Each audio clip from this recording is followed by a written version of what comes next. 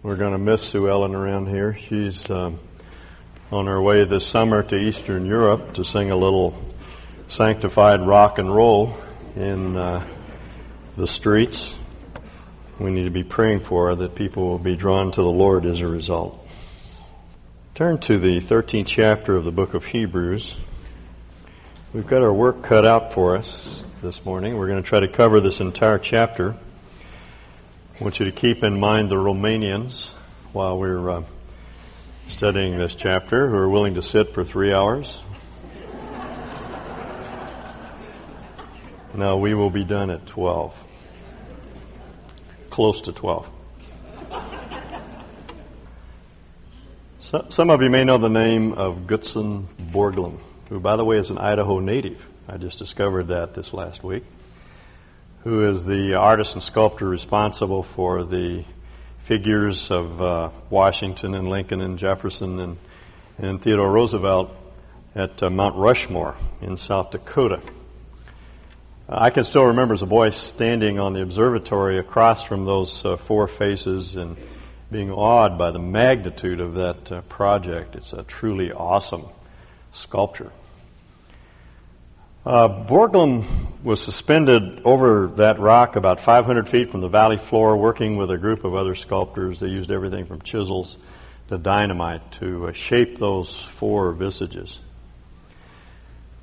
I understand from his biographer, at some point his maid was taken to view the project. She had followed the progress of it from a distance, but she was taken to stand at the foot of the mountain at Mount Rushmore and look up at those four faces, and she said, as she saw the face of Lincoln begin to emerge, she said to a friend who was standing nearby, tongue-in-cheek, "How did Mr. Borglum know that Mr. Lincoln was in that rock?" I thought when I read that, so it is with us. Our Lord takes the hardest, most resistant stuff of which we're made and begins to turn it into something that He envisions. He sees the face of the Lord Himself in us, and He begins to turn us to look more and more like our Lord. That's His craftsmanship. He just loves to get His loving, creative hands on us and make something out of us. When we come to Him, that's what He begins to do. We're His workmanship, created for good works in Christ Jesus.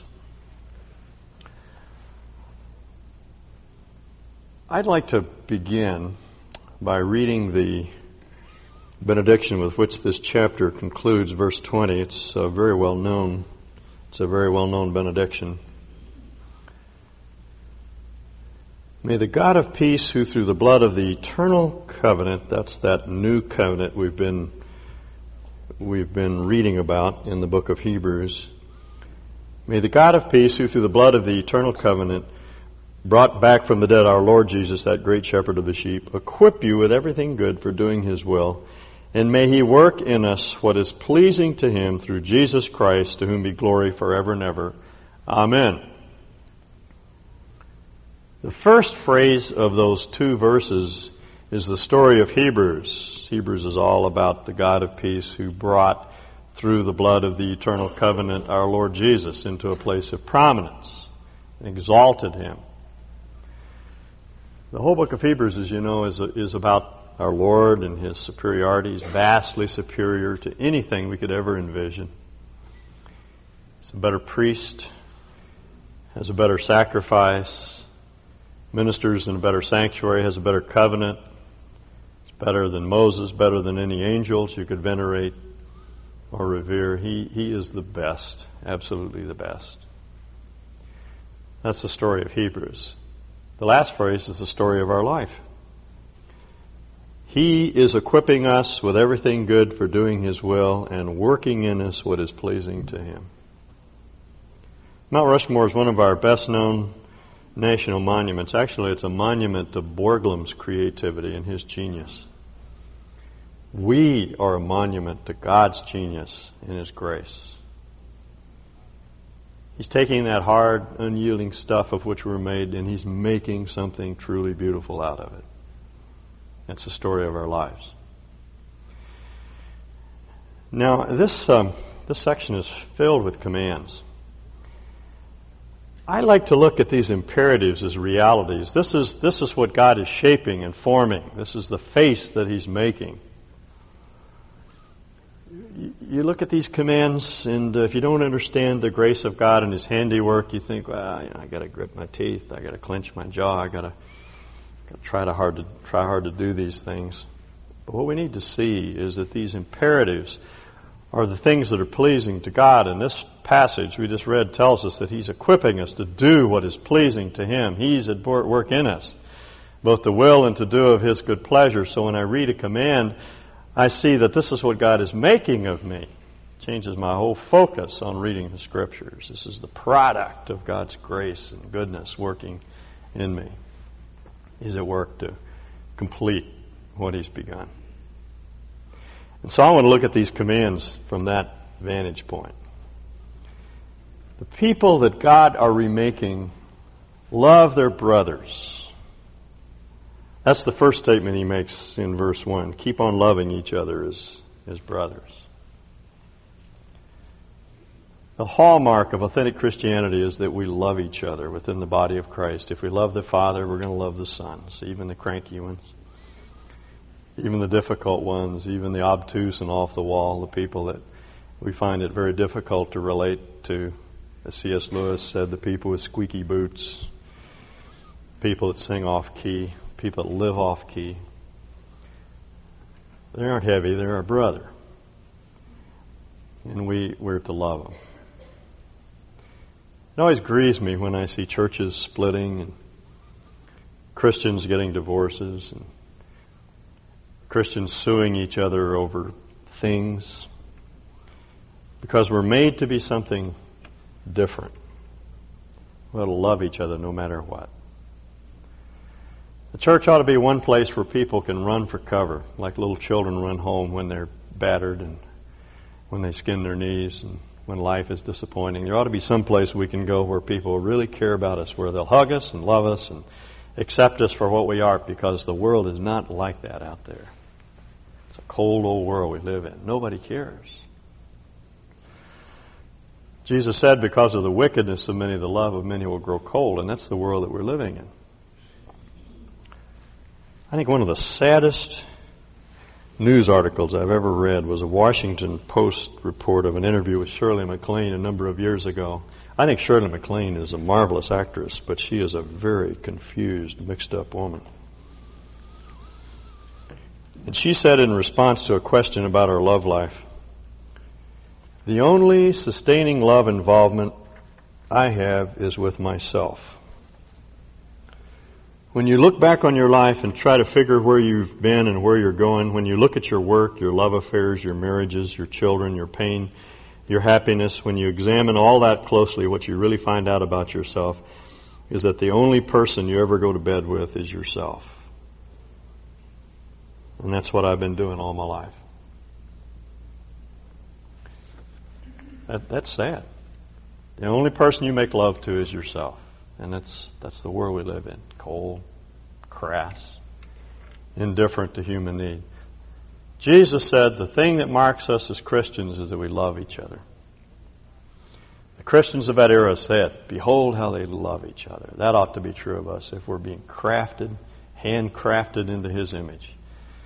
Then more and more of that love will turn up in our relationships to one another. We'll love the brothers. Second mark of one whom the Lord is marking is that we'll love strangers. That is, people who just show up at your house and need a place to stay, or people that are traveling through, and people we don't know, and people that can't repay us, and people that aren't do anything for us particularly. The people that we can do something for. In those days, inns were filthy, immoral places, and traveling ministers, traveling Christians, and others that were coming through town needed a place to stay. So we said, entertain them, put them up for the day, for the night, whatever it takes to minister to their needs. In other words, care for people that are outside your safe circle. We all have a cluster of friends that we really like and we're close to and we feel comfortable with. They make us feel good. We always feel better in the company of good people. But we need to reach out to those that can't do anything for us. Remember the incident when we were talking about the miracles, the incident that Luke tells about when a Pharisee invited Jesus over for Sabbath supper, and there he was with all the doctors of the law, the up and out people, and they seated him next to this miserable man who had dropsy. Dropsy is a terrible disease. The symptoms are bloating of the extremities, ugly, repulsive appearance. And this man was seated right next to Jesus. They wanted to see what he'd do. You know what he did? He hugged him. Luke says he held him. And he healed him. And then he sent him away because he didn't want him to be exposed anymore to this embarrassing situation. And then he turned on the host and he said, next time you have a party, don't invite your friends and your rich neighbors. Invite the lame and the poor and the weak and the outcasts, because those are the people that God invites to His supper. So if we're being marked by God's grace, if we're being shaped into His image, we'll care about strangers, those that don't do anything for us. The third mark is that we'll care about the oppressed and the downtrodden and the weak and the oppressed, little men and women that are battered and mistreated, abused, little children, unborn children whose lives are being taken away. We'll care about these things. We won't be callous.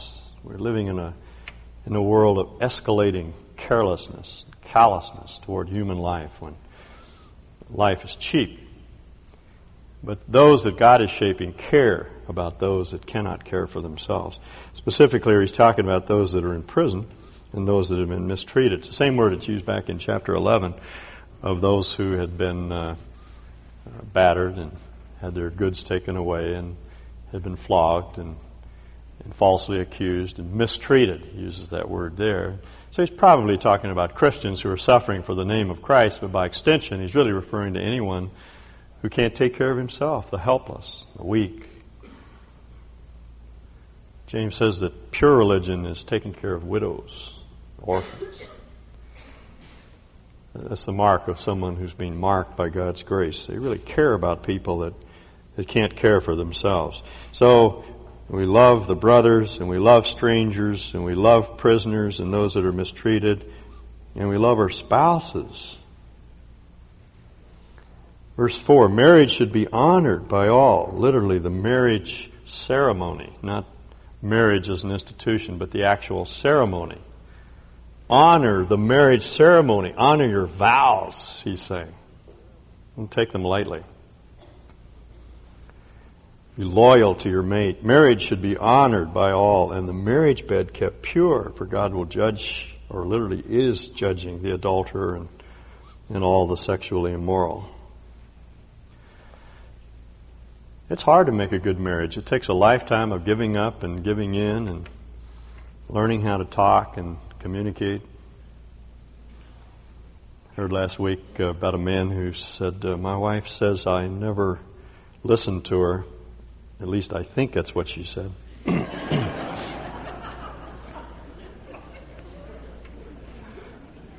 We all struggle with that, learning to communicate, learning to listen, learning to love and love our spouses, our husbands and wives. Live in a world where everything invades against that. All the media keep telling us to get yourself free, and that little adultery is okay, you'll get home free. But the writer says that adulterers incur the wrath of God. We cannot trivialize this command. It's very serious. Remember Gary Hart? Remember Mr. Trump? And it's interesting that even the world begins to look askance at people that are unfaithful to their mates. If you want something to help you stay faithful to your wife, read Proverbs 5 and Proverbs 7. It talks about the terrible results that we incur when we begin to be unfaithful to one another. We cannot get away with it. So we need to be loyal to our vows. We take our mates for better or worse, richer or poorer, through sickness or health, until death separates us. You said that. At least I hope you did. I said that. I hope we meant it. If we mean it, then we mean it. We'll do it. We'll hang in there to the very end. No matter what the pressures are and the difficulties. And we'll be faithful. Those are the marks of someone that God is marking and changing and making into His image. So we'll love the brothers, and we'll love strangers, and we'll love prisoners, and we'll love our mates, but we won't love money. It's interesting. It occurred to me a couple of weeks ago that whenever Jesus applies truth and talks about the real thing, He almost always applied it in two areas. Think for a moment. Do you know what they are? Marriage and money.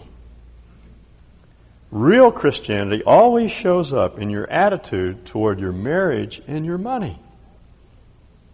That explains some of those seemingly disjunctive applications that Jesus makes when He's talking to the Pharisees about greed and money, and He just makes this shift into adultery at some point, because if we're really serious about our commitment to Christ, and if we're really being shaped by His grace, then those are the two aspects of life where our faith will begin to matter. And notice what He says, keep your lives free from the love of money. It's not money that corrupts us, it's loving it. It's wanting more of it, and you don't even have to have a lot of it to love it. As a matter of fact, you can be a materialist and have none of it. These people had been deprived of their goods. They had suffered the confiscation of their property, as Hebrews 10 puts it. They were probably all poverty-stricken. So you don't have to have money to love it. It's, if you think that money is what matters, and you focus on that, and you're discontent when you don't have enough of it, then you love the stuff. And the writer says, don't love it. Be content with what you have, because God has said, I will never, by any means, whatever, uses the strongest negative that can be used in the Greek language. That the NIV is right in putting the never first, because that's the emphasis. I will never, never, never leave you. I will never, never, never forsake you. If you have God, you don't need anything else. He's the one who enriches our lives. Can't take it with you. As Chuck Swindoll says, I've never seen a U-Haul behind a hearse. Someone has said that money talks, I can't deny. I heard it once. It said goodbye. Easy come, easy go is at least half right. You can lose it like that. Either it goes or you go. There's no security, there's no power in money, not in the ultimate sense. But when we have God, we have everything we need. So we can say with confidence, here's the responsible response to what God has said to us. The Lord's my helper. I will not be afraid of what man or mammon can do to me or for me.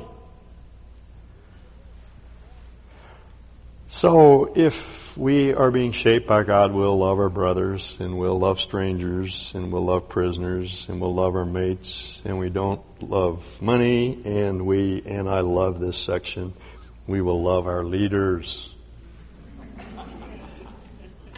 Wonderful. Remember your leaders who spoke the word of God to you. Consider, literally reflect, upon the outcome of their way of life and imitate their faith. Now, of whom is he speaking? Well, I think he's talking about their former leaders. The way it's put indicates that these leaders were no longer around. They used to speak the word to you. Of whom is he talking? I think he's talking about the apostles. The apostle, perhaps, that planted this church. The apostles that ministered to this church. And what was the outcome of their life? Well, they either ended up in jail or dead. By this time, several of the apostles were dead, and most of the rest of them were in prison. Peter and Paul were still seen to be at large, but most of them, the outcome of their life was martyrdom. He says, remember, they spoke the word of God to you. Imitate their faith, not imitate the way they believe, but rather imitate their system of belief. What did they believe? Jesus Christ, the same yesterday, today, and forever. Do you see the connection of that verse? They came to you and they preached Christ. And the Christ that they preached to you is the Christ that you worship yesterday, today, and forever. He never changes. The gospel never changes. The word about Christ is never altered, modified, updated. It is always the same gospel. The gospel is not progressive. We do not add to it. We go back. We go back to the apostles and what the apostles taught us. So somebody comes knock on your door and say, I just, there's another manifestation of Jesus. Don't believe him. He was manifest once, the writer of Hebrews says, for all time. Now I say, what you need to do is recall what those former leaders, those apostles, whose writings we now have in this book, the New Testament, what they said to you about Christ. And remember, he's the same yesterday, today, and forever. Therefore, feed on him. Now, I want you to note how he goes about approaching this matter. For those of us that are not Jewish in our background, a little hard for us to follow. Let me try to explain. Verse 9. Do not be carried away by all kinds of strange teachings. A lot of heterodoxy, a lot of heresy was creeping into the church. People were coming and saying, we have an update on the gospel. The writer says, no. You go back to what the apostles said. There are no updates. There's no new revelation. You go back. And don't be waylaid by these bogus teachings. It is good for our hearts to be strengthened by grace, not by ceremonial foods, that is, the bodies of sacrificed animals, which are of no value to those who eat them. We have an altar from which those who now minister at the tabernacle have no right to eat. Now let me try to explain what he's saying. The priesthood was still functional at that date. I've mentioned this is before 70 AD. The temple had not yet been destroyed. Priests were still carrying out their duties in the temple. It was their practice by law and one of the perquisites of the priesthood to eat the bodies of those animal sacrifices in which the bodies were not wholly consumed. Some sacrifices involved we call the Holocaust. The entire body was consumed. Others were not. And if the body was not sacrificed, if the blood of the lamb was only shed and a portion of that lamb was offered, then the priests would eat the food. That was their right and privilege as priests. They would take the food from the altar where they had sacrificed in a symbolic way for the sins of the people, and they would consume that body themselves. Now, I imagine some of these priests were saying, the Jewish priests of that day were saying to Christians, remember these were Jewish Christians who had come out of Judaism and had embraced Christ. They were saying, you guys are the saddest of all sorts of people because you've got no temple. You've got no sacrifice. You've got no altar. You've got no priesthood. And the Christians were saying, we do too. We do too. We have a temple. It's the body of Christ. That's where we worship. When God's people get together, we are the temple of God. We do have a sacrifice. It's the once for all sacrifice which our Lord made on the cross. We do have a priesthood. It's all of us guys. We're part of the priesthood of believer. And you notice what he says? We do too have an altar. The altar was the place where our Lord was sacrificed, and we do too get to eat from that sacrifice. We get to eat and drink of Christ. That's our nourishment. See, he says the food that you fellas eat, it's of no value. You know, it may assuage your hunger initially, but it's of no spiritual value. But we have one on whom we feast day after day after day, who is our resource for living. Now, are we doing that? Still remember Dr. Jack Mitchell when he would lecture at Dallas Seminary, leaning over the pulpit and saying, "Are you boys reading the Bible?" And here we were studying the Bible, 12, 15, 18 hours a day. And he wanted to be sure we were reading the Bible in the sense that we were feeding on Christ, not just doing exercises, but looking beyond the page into the Lord's face and eating and drinking of Him, worshiping Him, relying upon His resources. That's another mark of the one that God is shaping. You have a hunger for spiritual things. You want to know God more intimately, and you hunger and thirst after Him. As Jeremiah put it, thy words were found, and I did eat it. And your words are the joy and rejoicing of my heart. Is that true of us? Now, if you're going to do that, you may incur some difficulty. Some of you are coming out of homes where your Christian faith is not highly regarded. Some of you had to break with institutions, churches, and cults that had a grip on you and your family and the whole community, and to step outside of that culture into the church was a very, very difficult thing for you. And that's what he goes on to comment upon, verse 11. The high priest carries the blood of animals into the most holy place as a sin offering, but the bodies are burned outside the camp. The animals were offered in the temple area or in the tabernacle area before they built the temple, but the bodies were taken outside because they were de-sanctified when they bore sin. So since they were unhallowed, they had to be taken outside the camp and burned. So Jesus also suffered outside the city gate to make the people holy through His own blood. You see the analogy He's making to our Lord and to the animals. Jesus was taken outside the city. They didn't want anything to do with Him. They didn't want Him around. They didn't want Him in their city. So they took Him outside the city gates of Jerusalem, and they crucified Him on Golgotha, which then was outside the city. Today it's inside the city walls, but then it was outside. And they buried Him out there because they didn't want anything to do with Him. So do you follow the argument? If you're going to worship our Lord, you're going to have to go outside the camp. You have to step outside of Judaism, which means you're going to leave behind your friends and neighbors and maybe your fiance.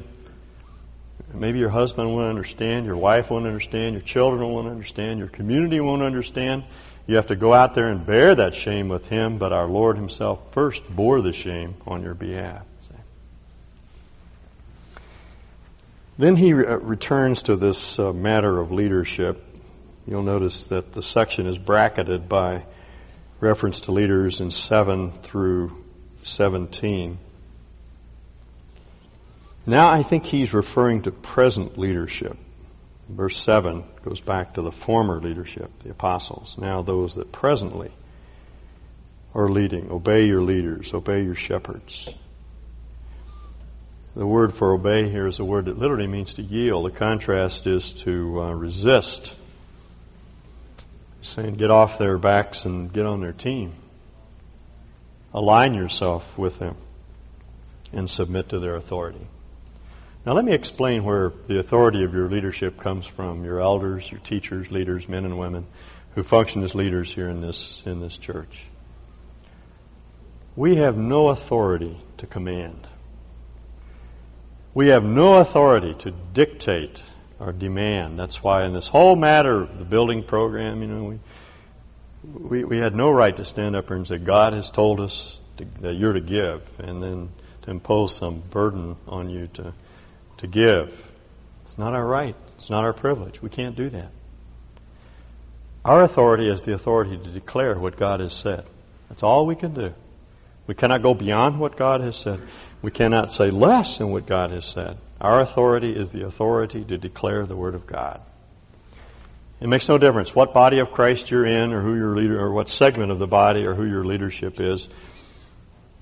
We are to submit, yield to our leaders to the extent to which they are declaring to us the Word of God. Our following ought always to be responsible. We don't follow anybody who says they're in a position of leadership, or someone who bears the title of leadership necessarily. Luke referred to those that were in the city of Berea in Greece as more noble than those that were in Thessalonica, because while they received the word with readiness, they searched the Scriptures to see if these things were so. And he was talking about the things that the Apostle Paul had taught. Paul went to Thessalonica, and apparently people they just said, oh, that's great, we believe it. They went to Berea, and they said, whoa, wait a minute, Paul, show us where it says that in the Old Testament. See, because Paul's authority as an apostle was not yet established. And that's the kind of responsible following that we're to engage in. If someone comes and they announce to you a truth, you need to, whoa, wait a minute. Show that to me in the Bible. If it's in the Bible and it's clear to me there, then yes, I'm to submit. But I've got to see it. See, there's a kind of nobility, spiritual nobility, about searching the Scripture for yourself, not being gullible, not easily gulled and led astray. Have to be responsible. And I see another mark here of one whom God is shaping. We're submissive to the Word. When the Word of God is preached, we take it seriously. We believe it. We listen to it. Those who lead us are described as those who keep watch over you. That's a pretty awesome task that your leadership has, to care for your immortal souls. No leader is responsible for the choices that you make, but they are responsible to faithfully declare the Word of God. The word they uses for keep watch is a word that literally means to lose sleep. So it's a rather awesome task that they have. Furthermore, they must give an account. They cannot really ad hoc their way through life. They themselves are subject to authority. No one ought to have authority who is not subject to authority. If we cannot be ruled, then we have no right to rule. We should obey them or listen to them, yield to them, so that their work will be a joy, not a burden, for that would be of no advantage to you. Joyless, burdened, beleaguered leaders are of no good to anyone, least of all to themselves. So to make their task easy, the writer says, let's listen to them. Don't give them flack. To the extent to which they are teaching the Scriptures, listen to them and follow them. Doesn't mean you can't walk into their office and say, I have some trouble, I'm feeling awkward about a certain thing you're doing, I'd like to talk to you about that. You have the right to question or challenge any interpretation of Scripture, but once we've discerned that our leadership is on target biblically, we should submit to them. Again, it's one of the marks of those that God is marking with His instruments. He concludes with some personal words. Pray for us. We're sure that we have a clear conscience and desire to live honorably in every way. That word desire struck me this time for the first time. I realized that this author himself doesn't feel like he has it all together. He's desiring to live honorably, but he realizes that sometimes he falls short. I particularly urge you to pray so that I may be restored to you soon. And then some final words at the very end. Brothers, I urge you to bear with my word of encouragement. That phrase, word of encouragement, is actually a technical term for a sermon, which is what led me, as I pointed out in the introduction, to conclude that this was originally given as a sermon, which was taken down perhaps in shorthand and then was distributed to other churches with a beginning and end that made it more of a letter. He says, I have written you only a short letter, and that's relative, and actually is not too long. It takes about an hour to read. That's pretty good length for a sermon. I want you to know that our brother Timothy has been released. Timothy apparently was one of those that have been imprisoned for his faith. If he arrives soon, I will come to him to see you. Greet all your leaders and all God's people. Those from Italy send you their greetings. Claudius the emperor had expelled all the Jews from Rome, and it's probably to these that he refers. Grace be with you all. That sounds like Paul, doesn't it? Grace be with you all. But Paul didn't write this.